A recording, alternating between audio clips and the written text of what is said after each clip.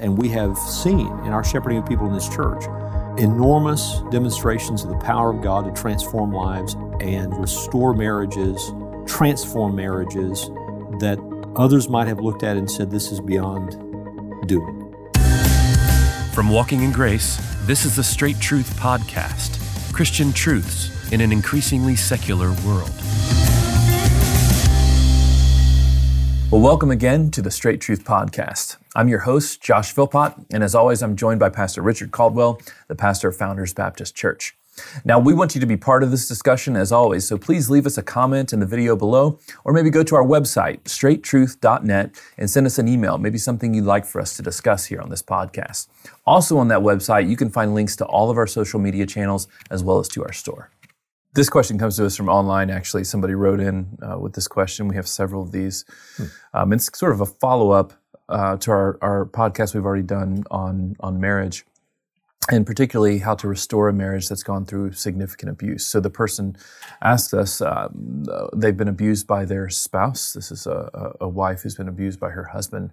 And as a result of that, they've had to separate. Can that marriage be restored, even in light of significant abuse such as that? Are we talking about physical abuse? Yes. Yeah.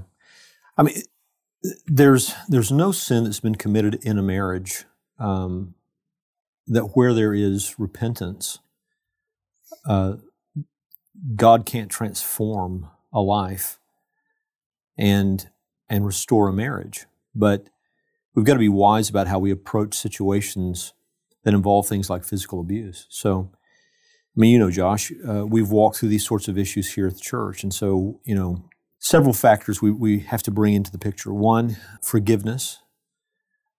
Can I genuinely forgive the person from my heart, depending upon what the failure is, whether it's sexual failure or whatever the situation is, how a person consistently spoke to me or treated me or whatever the case may be. So there's the issue of forgiveness. The other issue is, we talk about a person being put in positions of physical danger. We never want to encourage a person to live in that situation. Mm-hmm. If there's going to be a restoration where once there was physical danger, you've got to be able to set in place a very careful set of parameters and steps, proving points where someone demonstrates that they are different, that the Lord has changed them so that the marriage can be maintained. So it would depend on the circumstances. It would depend upon the specific situations, how we would shepherd someone through a particular set of circumstances. But what I can say is we have the Bible's clear that this is possible. The Bible's clear that this happens. And we have seen in our shepherding of people in this church enormous demonstrations of the power of God to transform lives and restore marriages, transform marriages that others might have looked at and said, this is beyond doing. Pastor, you hold a high view of marriage from the Scriptures. You've preached about this often. You've spoken about it. You've written about it. And even to the point that you have said and counseled people, and I've listened to you say that there is no remarriage after divorce because you are covenantally united to that person. Right. And I really appreciate that about you. Some people are okay with divorce and for whatever reason. And they also look to 1 Corinthians and say that Paul advocates or allows for divorce in the case of abandonment. Right. Do you hold to that as well? Yeah, I think there are biblical grounds for divorce. I think where my position is more restrictive is on the remarriage side. Right. And obviously there are good brothers who disagree on the subject. We've talked about that in the whole series that we did on divorce, marriage, divorce, and remarriage. Men whom I greatly respect. I know they have a high view of God, equally high view of Scripture as I hold. They just see the situation differently in their interpretation of those passages. So I don't deny that there are biblical grounds for divorce. Obviously, abandonment would be one, 1 Corinthians 7. I even think 1 Corinthians 7:10 holds out the possibility of situations that are just unsustainable.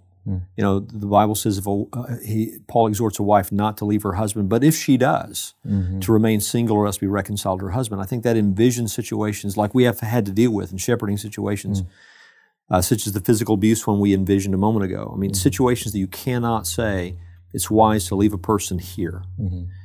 And if there are no changes, there may come a time that the marriage is unsustainable. But then on the other side of that, what do? I remain single, or else I'm reconciled with this person, because we believe that marriage covenant holds until death.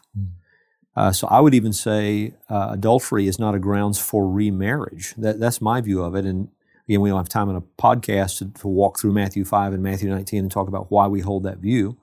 I would say the exception clause in Matthew 19 would refer to the Jewish betrothal period. So not marriage having been finalized, consummated as we would conceive of it in our culture, but an engagement period where you could give a certificate of divorce if someone were found unfaithful during that period of time. I think that's what's being envisioned in Matthew 19.